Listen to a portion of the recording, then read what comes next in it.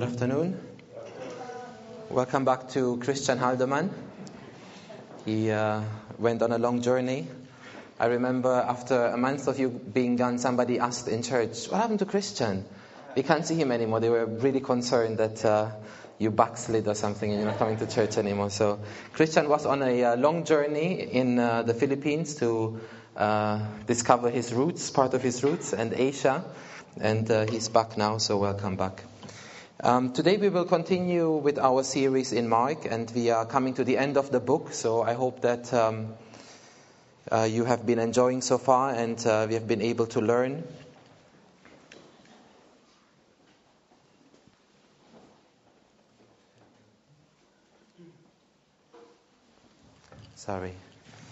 And I would like to continue our series today by talking about discipleship. If you have your Bibles with you while I set this up, if you want to open up to Mark chapter 14, we'll be reading a portion of scripture from there. Mark chapter 14. There are Bibles also under the chairs if you haven't brought your Bible with you. I didn't put the scripture on the slide because it's quite long. So feel free to use one of the Bibles in front of you. Mark chapter 14, verses 32 to 42.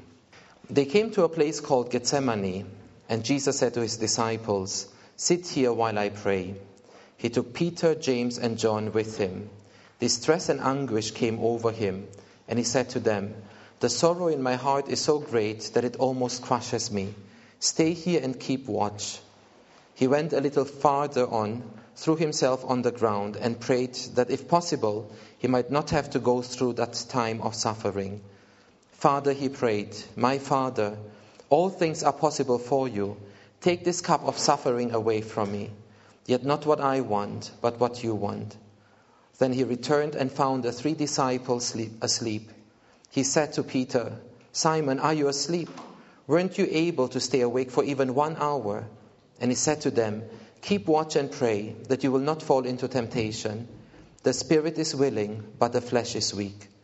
He went away once more and prayed, saying the same words. Then he came back to the disciples and found them asleep. They could not keep their eyes open, and they did not know what to say to him. When he came back the 3rd time, he said to them, "Are you still sleeping and resting? Enough, the hour has come. Look, the Son of Man is now being handed over to the power of sinners. Get up, let us go. Look, here is the man who is betraying me." Let us pray. Our Father in heaven, we want to thank you for this opportunity we have to be in your house once again. And we thank you that you have invited us to come here as your people and as your disciples. We pray that as we study this scripture today, you help us understand a bit more what it means to follow Jesus. Lord, we pray that you give us an obedient heart to not only be hearers of your word, but to be able to put it into practice as well. We pray that you be with us now by your Spirit, Lord, and minister to us and help us understand and apply the things that are important for us. In Jesus' name we pray. Amen. What does it mean to be a disciple? What does it mean to be a disciple, in your opinion? A follower of Jesus, yeah? What else? A follower of a certain teaching, yeah? Uh-huh. Christian. To be a Christian, yeah. A disciple is a Christian. Is it possible to be a Christian and not be a disciple? Not really, isn't it? In fact, if you think about the term Christian, is it ever used in the Bible? Does Jesus use the word Christian? Does he say, "Follow me and you'll become a Christian"? It's not, isn't it? He doesn't really use it. We talked about it in our NT survey class that the term Christian was used by non-believers in Antioch for the first time to talk about the church. And it seems that it was in a bad way, right? They were looking down at them and saying, "These people are following this human being Christ. We call them Christian." It wasn't really a title that the early believers would have been even proud of. So to be a Christian is to be a disciple. You can't be a Christian without being a disciple. Let's look at a few things here before we go on. And while allow me to change this here quickly, because it got mixed up. This is the right one. Okay. There are three things I want to say about discipleship here. The first one, what does it mean to be a disciple? It means that we are called by Jesus. And disciples are those that are called by Jesus. We are called by Jesus, which we need to understand is a great privilege. Jesus was a rabbi, and rabbis in the New Testament time were a bit like universities today. If you wanted to go for further studies, there was no school that you could go to. You would go to a rabbi. Now, Jesus, if you were to compare him with all other rabbis, he was the Oxford rabbi of his time, so to say. He was the best rabbi. And I think that Pastor René mentioned in one of his sermons on Mark that even today, educators who aren't even Christian recognize that Jesus was one of the greatest teachers ever. If you look at what he taught, whether you believe it or not, the stories that he came up with, the parables, the insight of his teaching, the depth of his teaching, not only the ethics of his teaching, because it's not just ethical teaching, but the transformational power of his teaching is something unparalleled. You can't find anyone else like Jesus. So let's agree that he was the Oxford of his time. Now, if you think of Oxford today, is it easy to get into Oxford? It's not. It's very difficult. I remember when I studied here, I had a classmate who finished law at Cambridge, and she came to do a theology degree at LST as well. And I was a bit surprised to hear her so many times talk about the fact that she went to Cambridge. And in a way, if you are maybe new here, you're a bit irritated. But then I came to understand that this is really such a big deal.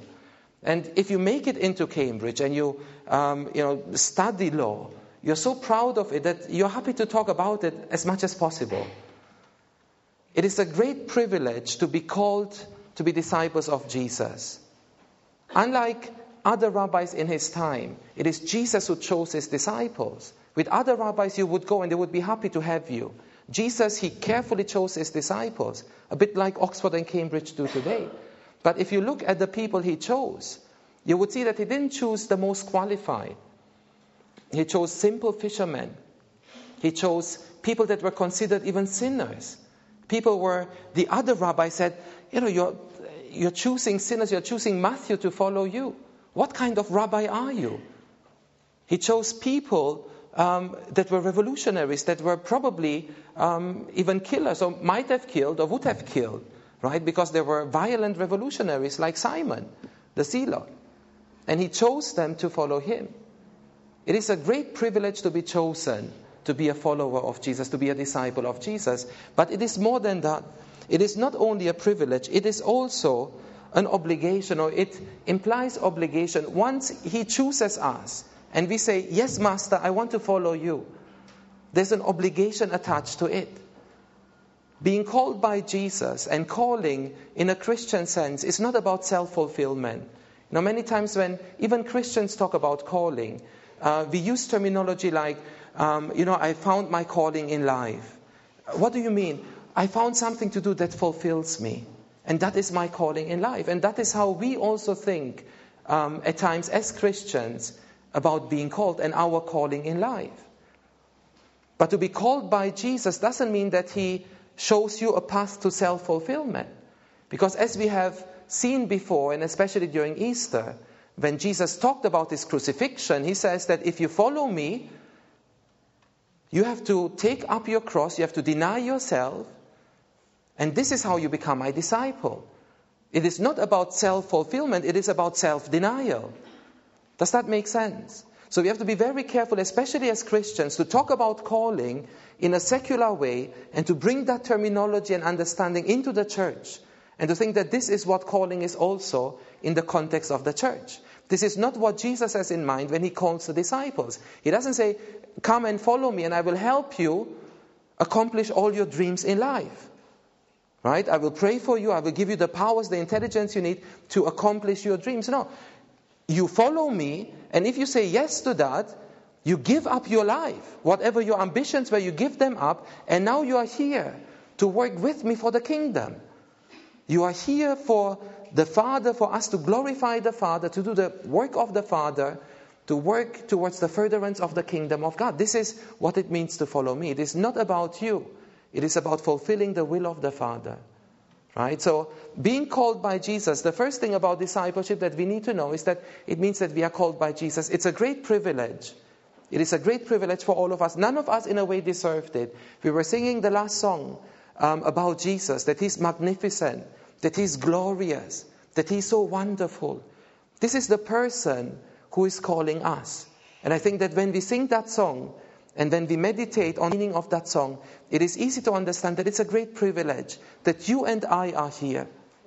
It also means, there are a lot of things that we can talk about here, but it also means that our salvation doesn't depend just on us. If we say that we are disciples because Jesus called us, none of us can say that I am a Christian because I've chosen to be a Christian and that's it.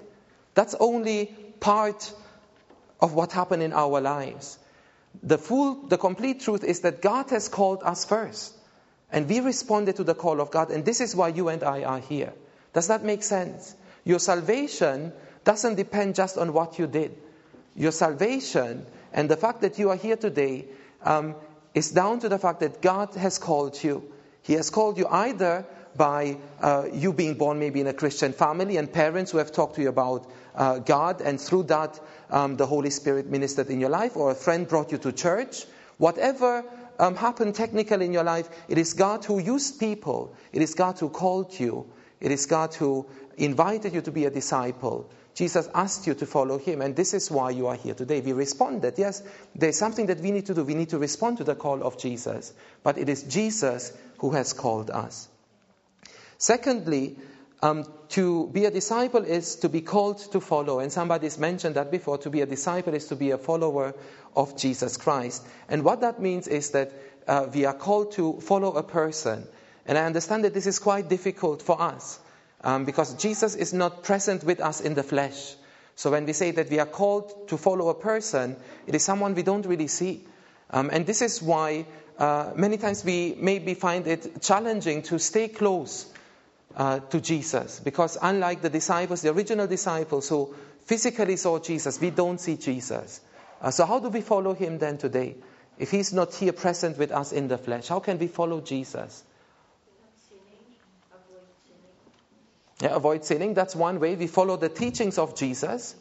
But Jesus speaks to us through His Word even today, isn't it? We follow Jesus, we spend time with Jesus when we read the Word of God, because that is the Word of Jesus, especially the Gospels. And that's an important understanding of the Word of God. Because if you think that the Word of God is only a guidebook for life, and you know all the rules, then why will you still read it?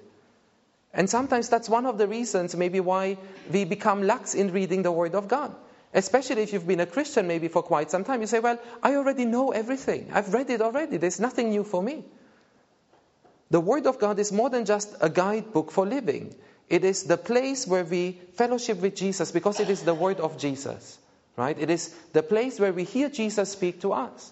And just like in any relationship, if husband and wife, if you don't talk to each other, if I don't hear Ning speak to me for a week, for a month, what happens to that relationship? Automatically you grow cold, isn't it? Communication is important. So we hear Jesus speak to us and we respond, we pray. We fellowship with Jesus by coming here, because this is the place where Jesus promised His special presence, isn't it? He said in Matthew 18, where 2 or 3 are gathered in my name. When you come together, and Hebrews exhorts us, do not forsake the fellowship of the saints. Continue to meet together, isn't it? Because this is where Jesus promised His presence, His special presence, to be with us. So we continue to fellowship with Jesus. We are committed to Him as a person. But it also means that we follow Him in the way He lived His life and served others. To be a disciple and to be a follower of Jesus Christ also means servanthood.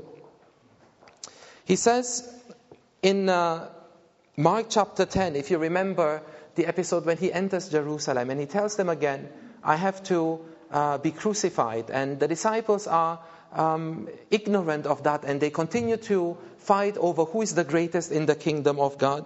He turns around and He says to them, whoever wishes to become great among you must be your servant.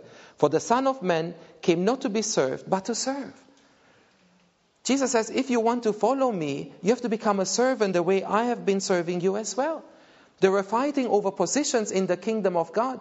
John and James were arguing who was the greatest, who is going to get to sit on the left and right hand side of Jesus when the kingdom of God will arrive in its full glory.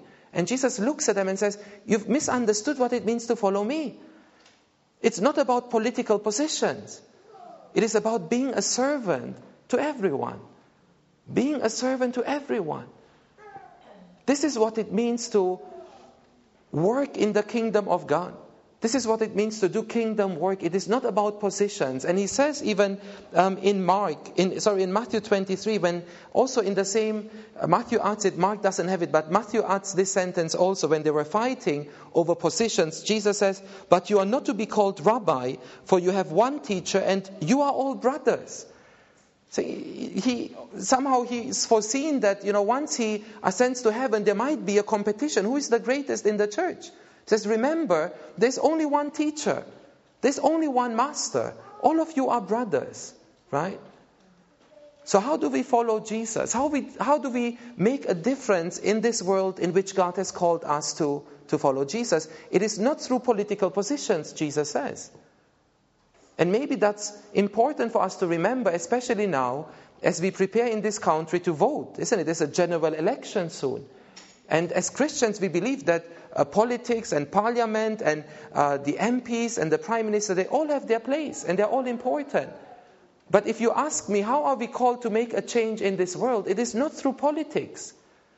Jesus doesn't say, once I ascend to heaven, make sure that you get good positions in the political system and this is how you will change the world. He says, no, you will change the world through servanthood. This is how you will make a difference. You will change the world through servanthood. Is that still true for us today? Who has greater power in your mind? What do you think? 10,000 people, 1,000 people who go out in the street and protest against abortion, or 1,000 people who are willing to adopt unwanted children? Who will make a bigger difference in society?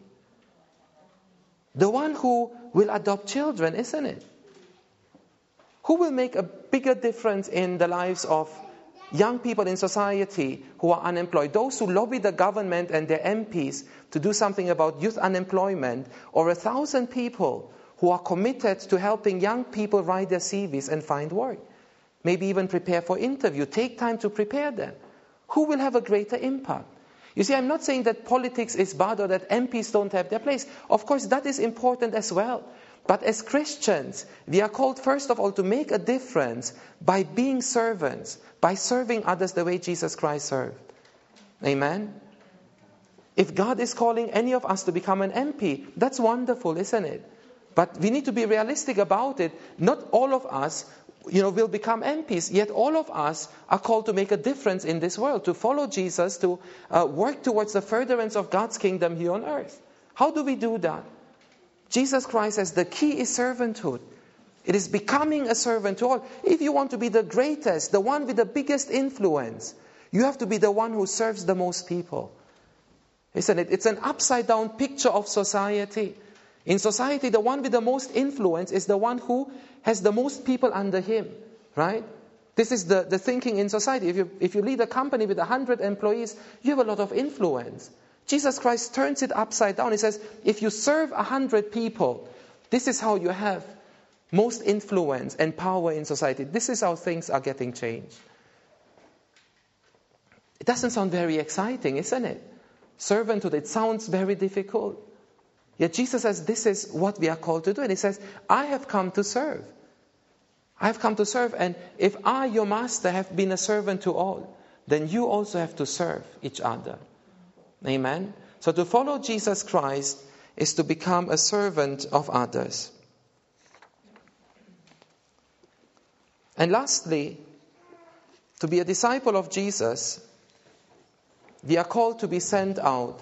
It's interesting, the first thing Jesus tells the disciples is this, when he calls them, come follow me, and I will. How would you have completed this sentence? Now you're reading it, you know already what it says. But imagine you don't, right? And somebody's asking you, what did Jesus call the disciples for? This is the very first statement that Jesus, according to Mark, makes here in his conversation with the disciples. When he calls them, they are not disciples yet. He sees them, they are fishing on a lake, and he goes up to them and says, "Come and follow me, and I will make you fishers of men." The only thing that he tells them, that discipleship is really all about, yes, follow me, but what are we going to do? Follow you to do what? I will make you fishers of men. Discipleship and following Jesus is about reaching out to others as well. He doesn't say, follow me and we will have a wonderful time together. We will always fellowship together. And this is what it means to follow me. He doesn't say, come and I will teach you how to go to church every Sunday. He doesn't say, I will teach you how to pray. Come and follow me, so I will teach you how to be fishers of men. How is it that what was most important to Jesus seems to be the least of our priorities today? And I'm not just talking about us here, but Christianity in general. It seems to be one of the things that we are most keen to forget, isn't it? Most tempted to forget about. That we are called not just to enjoy our fellowship together, not just to be a church here and enjoy the things that we do on Sundays, but we are called to be fishers of men, to tell others about Jesus Christ. This is the very first thing that Jesus tells them, and it's also the last thing that he tells them, we know. Before he ascends to heaven, he says, wait in Jerusalem, and I will give you power from on high, and you will become my witnesses in Jerusalem, Judea, Samaria, and to the ends of the earth. He talks about it as disciples. I want you to be fishers of men, people who go out and make disciples. Disciples making disciples. It is not something that we add on to the Christian life. And this is why it is so important for us to understand that the term Christian can be a bit problematic. Because sometimes we think of Christianity in terms of, steps of growth. Like you are first a Christian, and then you are a disciple, and then you are maybe somebody who, has the boldness to reach out. But Jesus says, no, this is not something that comes at the end. It comes, for Jesus, it comes first. That's the first thing that he mentions. I remember during our last WISL class, if you were here, we had speakers in who spoke on evangelism. We had Steve Frost, who came in from London City Mission. And he told me before he came that he's going to bring 2 other people that work with him. So I was looking forward to see whom he's bringing along. When he came, he started teaching, and then all of a sudden 2 young guys came in. They were I forgot their age, maybe 19, 18 years old. They came in and they shared about how excited they are to go out and to make friends and to share the gospel with people that they don't even know. And when they shared, we found out that they've been Christian for, I think one of them was even less than a year, a Christian. Both of them were still quite new in their faith. Yet they were so excited to go out and to share their faith with others. And they said, yes, there are questions that people ask me, and I say, I don't really know. I don't know the answer. I can come back to you. I can ask someone. But what I know is that Jesus loves you and that you need Jesus in your life. Is that not interesting? Many times we think that, I still need to grow. Give me another 5 years, and then I'll have all the answers, and then I can share my faith with others. But Jesus says, no, from the start, this is what it is all about. I will make you fishers of men. It is all about sharing your faith with others. And if I think back in my life, and if I think back and remember people that I've met, it is usually those who are youngest in faith who are most excited to share their faith with others. Isn't it strange? Should it not be the other way around, that the more you know Jesus, the more excited you should be to share about Jesus with others? Yet it is those who are youngest in their faith who are most excited to share their faith with others. I'm saying it because I think it is important for us as a church. I think that as a Win Church, and most of our Win Churches are known for their community, right? People enjoy the family spirit, and that people are quite close. And I hope that you experience that here. I hope that you don't look at me and say that I've never experienced that here. I hope that you really feel that you're part of this family. And it's good to be known for that. But it would be also wonderful to be known to be a church who is excited to share Jesus with others. Amen? Who is excited to share Jesus with others, who understands what it means to be a disciple of Jesus Christ. That this is not just an add-on, Discipleship is not a pick what you choose, what you want to choose buffet where you say, okay, I want a bit of prayer, I want a bit of that. Evangelism, no thank you. This, no thank you, that's not for me. It is a complete package, really. And also in a way, maybe, if you think about it, and again we can say many things here, but maybe sometimes when it's a bit like a cycle, People sometimes might say that, I don't feel like going out. I don't feel like I'm really on fire. Who am I to share Jesus to others, right? I don't feel I'm on fire right now. But it's a cycle. It's like a vicious cycle, because if you don't do that, if you become lax about being obedient to Jesus, you will never feel on fire. It is when you go out and do things in obedience to Christ, I think, when you feel that fire again. Does that make sense? Right? If you say that, let me wait for a time that I will feel more excited, maybe that excitement will not come for a long time. What about just starting doing it and see what God will do in the process? Right? I think this is what is exciting about Christianity and discipleship. It is when we go out in faith, we have the courage to do the things that God is calling us to do, and then allow God to be God and to see how He changes people and how He uses us to speak to people about Him. Amen? Now that's only the introduction. It was a bit longer than I thought. But the text that we talked about doesn't talk about discipleship as such. It talks about why is it so difficult to be a disciple sometimes. But before we move on, I found this quote and I really liked it. Discipleship is not part-time volunteer work that one does as an extracurricular activity. God refuses to accept a minor role in one's life. He requires a controlling place. This is what discipleship is. It is not something that we choose to do when we like to do it. And I hope that we remove that mindset of thinking that there are Christians and there are disciples. To be a Christian is to be a disciple. And to be a disciple is to be fully committed to God. So let's go then to our text. The text that we read, I've mentioned today and we've mentioned before that Jesus said, to follow me means that it won't be always easy. There'll be persecution, there'll be opposition. You won't be popular for following me. If you want, the passage that we read today is the first hurdle of the disciples. So they heard Jesus talk about the difficulty of following Him. The passage that we read is now the first instance where following Jesus wasn't easy anymore. Until now it was easy. Right? Jesus was quite popular. There were thousands of people following Him. And I would imagine that if you were one of the 12, you were looked up to by people, right? Because Jesus is this miracle worker. He's the Messiah. And you are the chosen 12. Right? So obviously people would have looked up to you and respected you. But all of a sudden, things change. Jesus talks about His crucifixion, and the persecution of Jesus starts. And with the persecution of Jesus comes the persecution of the disciples.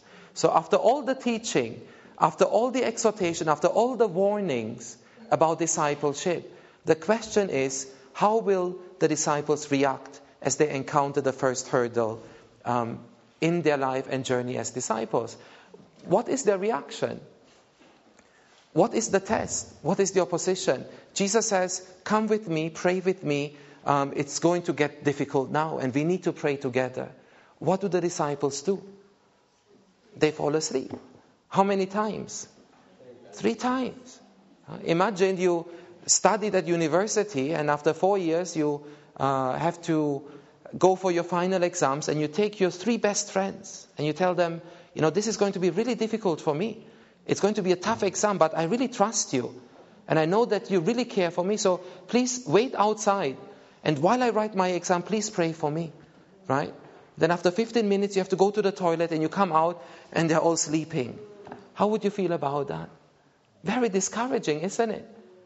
If these are your closest friends and they can't even pray with you when you go through a hard time, who else would support you, isn't it? So Jesus comes out 3 times. He comes to see what the disciples are doing and He sees them sleeping 3 times. I want us to talk about it now and to talk about not what discipleship is, but why discipleship is many times more difficult than we have maybe thought.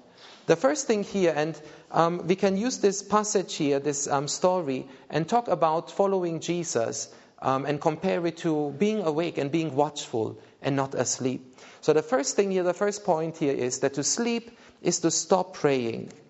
To sleep is to stop praying. Jesus asked them to pray, yet when he comes back, the disciples are asleep. How do we apply that to our lives today? Why did the disciples stop praying? What do you think? Satan. Maybe Satan was tempting them. But I think there was something else going on. I think they didn't realize the seriousness of the situation. Until now, there was no opposition. Until now, everything was easy. Until now, Jesus had a solution for whatever their problem was. They didn't realize the seriousness of their situation.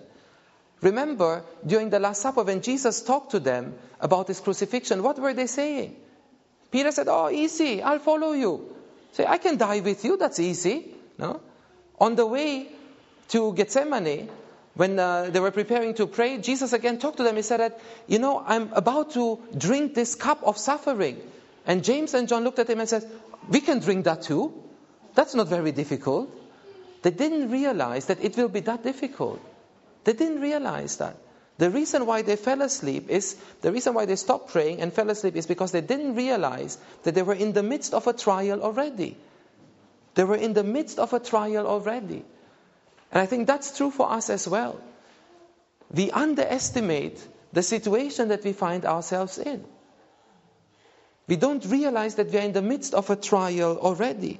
We do not realize that maybe our situation, our joblessness, our illness, the temptations that we face, maybe a relationship that we are in, is actually a trial for our faith. It is a trial, a temptation. It is a time of testing for our relationship with God and our discipleship. We don't realize it. And we think that we can go on as normal. But maybe this is the time to become more prayerful. Maybe this is the time to read Scripture more and to draw nearer to God and to ask God to give us more strength. Does that make sense? We've realized that in our lives as well. That when there are times that things are down, even when we had the news about Astrid, it was not easy. And we did not realize that it won't be that easy for us. And you think that, you know in your mind, you know why these things can happen. And you know how, as Christians, you should react to that. You know everything in your mind, yet you do not realize that this can be a real test for your faith. That if you go on, and if you don't prepare yourself, this can be quite difficult. And it is true for us as well, that we can go through difficult times. There might be an illness that we experience. There might be a problem that we experience in our life. There might be a relationship that we are in that can become a real test of our faith. And because we just go on as if nothing happened, sooner or later we are in the same positions that the disciples were. We fall asleep and we fall. We are not able to stand. Adversity brings out the worst in us while requiring the most of us. This is why we need to be watchful. Adversity brings out the worst in us. Isn't it? When we are sick, when we have back pain, we become more impatient, isn't it? Even with simple things. We become more impatient with the people around us. When we are stressed because the exam is in a couple of days, somehow we change a bit, isn't it? We forget to be as kind as we were before. Adversity brings the worst in us, when actually the best in us is required for us to go through that test. And this is why we need to pray. We need to be watchful. So Jesus prays. And the Bible, and Mark doesn't just tell us that Jesus prayed, but we have here the prayer of Jesus for us so that we can learn from the prayer of Jesus. There are three things that we learn from the prayer of Jesus. First of all, he expresses his deep anguish. The sorrow in my heart is so great that it almost crushes me. He expresses this anguish that he has. He goes through a trial. And unlike us, maybe when people ask us and we go through a trial in life, we say, everything is fine. My faith is fine. I'm okay. I feel strong. Jesus says, no, I'm not fine. I am in deep anguish. He's saying, actually, I'm struggling. It is not easy for me right now. Secondly, he acknowledges God's power to save. So yes, he acknowledges the trial and the severity of the trial, but he's not overwhelmed by it. Right? He acknowledges still God's power to save him. Father, my Father, all things are possible for you. Take this cup of suffering away from me. And that is where we stop in our prayer many times. We might go through a testing time and we might say a similar prayer and say, God, I believe that you have the power to save me. God, I believe that in the name of Jesus I am healed. God, I believe that in the name of Jesus I have a job again next week. But the prayer of Jesus doesn't end here. He doesn't say, God, I believe that you have the power to save me. The prayer of Jesus continues and he says this, yet not what I want, but what you want. Yet not what I want, what you want. Jesus realizes the importance of prayer. Prayer is important when our faith is being tested, but not just any prayer. Not a prayer that ignores the trial that is at hand. Not a prayer that pretends that nothing has happened and we can just continue as normal. Not a prayer that commands God. God, I want you to do this tomorrow because I have faith. And because I have faith, I have the right to claim that you will give me healing tomorrow. This is how sometimes you find people pray, isn't it? God, in the name of Jesus, you have to do this. But Jesus never prays like that. The disciples never pray like that. You know, one of the interesting things that you learn about Scripture when you read the Bible from cover to cover is to see how many prayers are written down in the Bible. Did you notice it? How many prayers you have written down in Scripture? There are many prayers that are written down. The Bible doesn't just say Joseph prayed or David prayed, but actually their prayer is there for us to read. Why do you think is that? Why do we have so many prayers in the Bible, even prayers of Jesus? It is surely because we are supposed to learn from their prayers. There's not even one prayer where you find anyone commanding God. God, in the name of Jesus, I claim that tomorrow this you have to do to me because I have enough faith. My faith is strong enough. You never find that. There's always humility.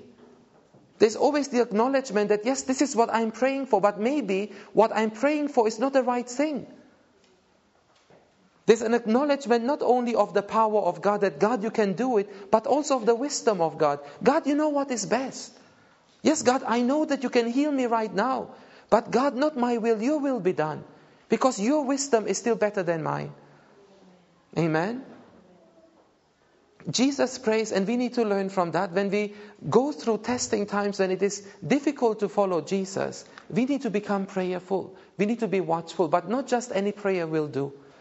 We have the prayer of Jesus, and Jesus invited his disciples to be close enough with him so they could hear him pray. So they could learn from the prayer of Jesus. I hope that all of us would learn as well today to say the right prayers when we go through difficult times as disciples as well.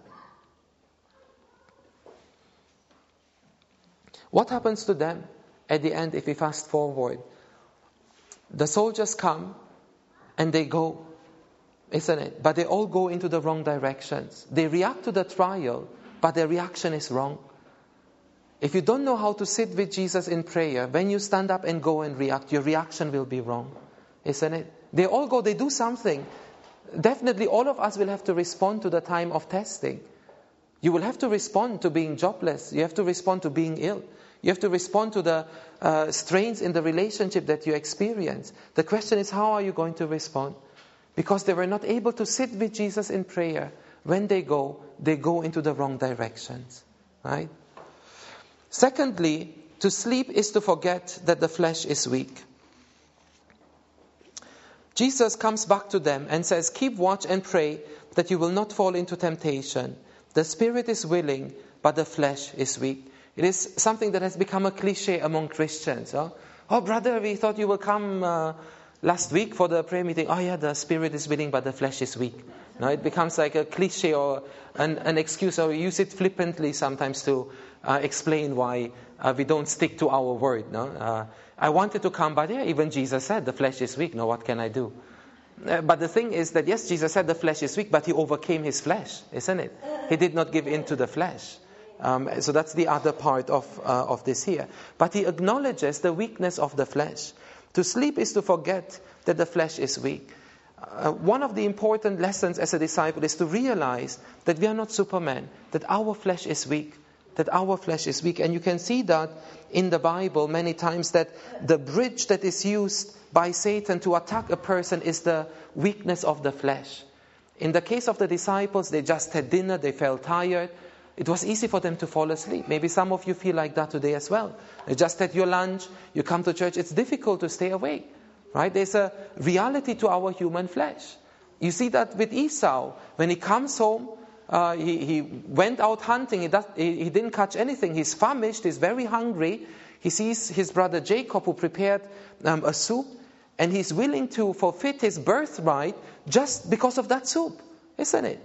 His flesh was weak. He was hungry in that moment, and because he was hungry, he made a decision that was wrong. Right? We learned in our marriage course that as couples, it is never wise to argue or to talk about any important issue after 10 o'clock at night when you are tired, isn't it? Because usually you become impatient, you become unkind, you say things that you regret the next day. So it's better to just leave it aside and to wait for the next day. There's a reality to our human flesh, a weakness that we cannot deny, and we have to be very careful about it. In the Bible, there were many godly people of God, who messed up their life and their families. Why? Because of temptations of sexual nature, isn't it? Sexual temptations, part of the flesh, the human flesh, the desires of the flesh. We know of David, who was a king after God's own heart, and he was a king for many years already. And he did the will of God, and then he grew old. And one evening, the Bible says he was too tired to go out to war. So he says, instead of going out to war, I will relax a bit on my terrace. And while he was relaxing in the evening, and probably he was tired already and a bit dizzy, I don't know what he was drinking the whole day, he saw this beautiful woman opposite the palace taking a bath, and he fell for her. Isn't it? A man after God's own heart. How is that possible? Yet he fell. Our flesh is the bridge point that Satan uses to attack us. And we have to be very aware of it. We have to be wise about it. Paul says to Timothy, flee from the temptations that you encounter. Flee from them. Now realize that you are not Superman. There are things that we cannot withstand. We are not strong enough. Our flesh is too weak. So we avoid that. We avoid it so that we can continue following Jesus. Now, there's a common misconception among Christians today that goes like this. Jesus has fought the fight for us. He has achieved our victory. All we need to do as Christians is enjoy the victory of Christ. Isn't it? Have you heard that before? Christ has fought the fight for us. We just enjoy the victory of Christ. And we make it sound as if there's no more fighting for us because Christ has fought everything and the Christian life is supposed to be very easy. What does Paul say? He says, put on the armor of God so that you can withstand the attacks of the enemy. If there's no fighting anymore for us, why do we need an armor? Isn't it? Paul should have said, put on your sandal and your shorts and put up your feet because Christian life is easy. He says, no, put on the armor of God because you need it. He says, Satan will attack you if you don't put on the armor of God. And he goes on to talk about what it means. Jesus says, you have to be watchful. There are going to be attacks. Don't be fooled into thinking that it will be a joyride. Everything will be easy. There will be attacks. And if you're not ready, if you're not watchful, Satan will attack you and you will fall. You will not stand. Yes, Jesus has fought the fight for us, but we need to be watchful and follow his example. Be prayerful and watchful. Through prayer we receive the strong Spirit of God who enables us to stand strong with him. James and John and Peter were saying that we are strong enough. We can stand with you. We can drink your cup. And yet they fell. Why? Because they relied on their own strength. Jesus said you need to be prayerful. Why? Because when you pray, you are asking God for help. When you pray, you receive the strong Spirit of God. Yes, your flesh is weak, but the Spirit of God is strong. So when you pray and ask God to come, he comes in power and he gives you the power to withstand temptation. He gives us the power to go through the time of trial without falling. Amen? It is God's Spirit that helps us to stand firm. Discipleship then is not a lifestyle that we acquire easily. It is not easy. It is not like if you come to our place, we've got a lawn next to our house, and you see every spring there are a lot of daisies, and you just wonder, why are there so many daisies? They just grow naturally, isn't it? No one plants them. There's no gardener who tends after them. This is not how discipleship is. It isn't like daisies growing in a lawn. It requires work, isn't it? It requires the cultivating, pruning hand of a gardener who comes and helps us along the way. It requires the strength of the Spirit of God. It doesn't happen automatically. Amen? Can you say that to the person next to you? It doesn't happen automatically. It doesn't happen naturally. It doesn't happen naturally. Amen? In a way, if you ask me, discipleship is against your nature. Your nature tells you, receive service, ask people to serve you. Discipleship tells you, no, you go and serve. It is very unnatural. The way of life that we are called to lead as Christians, as followers of Jesus Christ, is very unnatural. So if you are sitting there thinking that, somehow along the way God will change me and make me a committed disciple, it won't happen that way. Jesus says, you need to be watchful. I have called you to follow me. I have called you to be my disciples. But if you want to last to the end, if you want to continue until the end, you have to be watchful. Because if you are not, you will fall. Look at them, the first hurdle, and they fell. Isn't it? Thirdly, to sleep is to focus on the wrong things. We need to be alert because we do not know when our Master will return. In the same context, a few verses earlier, Jesus talks about His second coming. He talks about the fact that He will come back. And the disciples say, tell us, when will it happen? How will we know that you are coming back? What are the signs that will help us understand when you are coming back? And He tells them this, be on watch, be alert, for you do not know when the time will come. It will be like a man who goes away from home on a trip and leaves his servants in charge, after giving to each one his own work to do and after telling the doorkeeper to keep watch. Watch then, because you do not know when the master of the house is coming. It might be in the evening or at midnight, or before dawn or at sunrise. If he comes suddenly, he must not find you asleep. What I say to you then, I say to all, watch. So they ask him, Jesus, when are you coming back? Give us a few hints. We are your disciples, isn't it? Help us. He says, no, the only thing I can tell you is, watch. Watchfulness is important, but the watchfulness that Jesus talks about here is not watchfulness of different signs. What will happen next? It is not the watchfulness that you find many times maybe on TV. You find TV preachers exhort and try and tell you the exact chronology of the end time events, right? And the only thing they tell you to do is send me some money so I will send you even more prophecies about what will happen next. But not even once do they tell you that actually the coming of Jesus doesn't mean that you should know all the events and when they happen, but you should be watchful about yourself. It is a misunderstanding of watchfulness. It is not a watchfulness of the signs. Jesus doesn't expect us to know the chronology of the end time events. Right? I mean, if you are into that, I'm sorry to disappoint you, because that is not important. It says, what is important is that you are watchful about yourself. Watchful about yourself, because whether I come tomorrow or next week or next year, what really matters is that you are ready for it, isn't it? That's the only thing that counts. So the problem then is not that the second coming is unpredictable and we don't really know when it comes. The biggest danger is that the disciples can fall asleep. Our problem is not that we do not know when Jesus comes back. Our problem is that we tend to fall asleep, that we tend to not be watchful. Jesus Christ says, this is what I tell you, and I tell everyone who is interested in knowing the chronology of events. Watch. That's the only thing. Be watchful about yourself. And that's the question then for us today.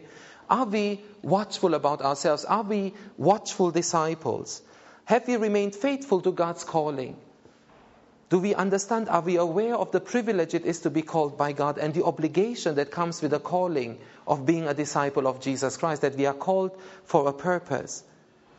Are we following Jesus, living as servants? Are we still excited to go out and tell others? This is what it means to be watchful. It is being watchful about our life as disciples. Being ready, if Jesus was to come tonight, being ready to say, yes, Jesus, I'm excited that you are coming tonight. I'm excited. I've been able to be watchful, to live as a disciple who has been watchful about his life. I've been able to follow you. Jesus Christ says this is what really matters. Being watchful about the way we live our lives as disciples. So in conclusion, what happens to the disciples? They received all the exhortations, all the teaching of Jesus for 3.5 years. But despite all of that, if you look at the last days of Jesus, you will see that they failed not only once, but they failed all the time. At every single hurdle, at every single opportunity they had to stand up and to follow Jesus as true disciples, they fell. They were not able to do so. It is a nameless woman who anoints Jesus for burial. It is a bystander who carries his cross. It is a pagan centurion who confesses that Jesus is the Son of God. It is a member of the Jerusalem council who buries his body. It is women followers who watch him die and later go to the tomb and anoint his dead body. Where were the disciples of Jesus in all of this? They ran away. They were nowhere to be found. Yet it is the 12 disciples of Jesus who received all the teaching, who benefited from all the miracles, who witnessed the baptism of Jesus, the voice from heaven, "This is my beloved Son," who were there during the transfiguration, "This is my Son, listen to him." They had the benefit of all the teaching, of all the miracles, yet they fell at every single opportunity. They had to follow Jesus when crunch time arrived and it was really difficult to follow him. Jesus Christ says to follow me means that you have to take up your cross and to deny yourself. And Mark tells us the story of the disciples. And the point that Mark is trying to make here is this: following Jesus will not always be easy. What Mark is telling us, you might be thinking like Peter, John and James in Gethsemane, that following Jesus is very easy. He says, look at the disciples. It wasn't easy for them. They saw all the miracles. They witnessed all the teaching, yet they failed. Be watchful. This is what I tell you, Jesus says, and what I tell everyone. Watch. Watch, because it's not going to be easy. Whatever our situation is right now, in our journey with Jesus as disciples, let us remember what Jesus Christ said. Let us remember the teaching of Jesus. Yes, it is not going to be easy, but He's given us an example. His example is what we see in Gethsemane when Jesus prepares for the trial ahead. What does He do? He doesn't rely on His own power. Say, He's the Son of God. He's done so many miracles. Why does He need to pray? No, He goes and He prays. He's asking the Father, Father, give me strength. Father, it is difficult. Father, I acknowledge that this is difficult for me. Father, I know that you are a wise God. Whatever your will is, let it be done in my life. Jesus prepares for it. This is the example that we have. Whatever our situation is, whatever changes are ahead of us, whatever challenges are ahead of us, the assurance that we have in Scripture is not that it's going to be easy, that Jesus will make the storm go away and that's it. No, the assurance we have is that God is with us, that His Spirit is with us to give us the strength that we need to go through that trial and to remain faithful disciples all throughout. Amen? The wonderful message is this, that even though all of them fell asleep, there was hope for them. When the women arrive at the tomb in Mark 16, what does the angel tell them? Go and tell His disciples, and tell even Peter, that big mouth who was promising so much. Lord, I can die with you. Lord, I will be with you. Lord, I will never deny you. Go and tell His disciples, and even Peter, that I am waiting for them in Galilee. They are still my disciples. I'm not giving up on them. The expectations of Jesus, our Master, are very high. But His patience is very long. Amen. His expectations are high, but He will not give up on us. He will continue to be patient. He will continue to wait for us. He will continue to be there for us, to help us whenever we ask Him for help. Amen? How do we end this message? I thought if we talked about falling asleep, and if prayer is the antidote to falling asleep, why don't we spend a few minutes to pray together for the person next to us? I don't know what all of you are going through right now, and I don't know to what extent you need God's strong Spirit to be with you right now. But pray for the person next to you and ask God to be with them in whatever they are going through right now, whatever their situation is. Let's pray for each other and ask God to be with us. Amen? Ask God to help us be watchful. Maybe some of us are in the same position that the disciples where we don't even realize the seriousness of our situation. Let's ask God to help us understand, to help us interpret the situations we are in rightly, and to be watchful wherever we are in our journey. Amen? Let's spend a few minutes doing that, and then we will sing a song together. And after that, Kuya Rudy will close us in prayer.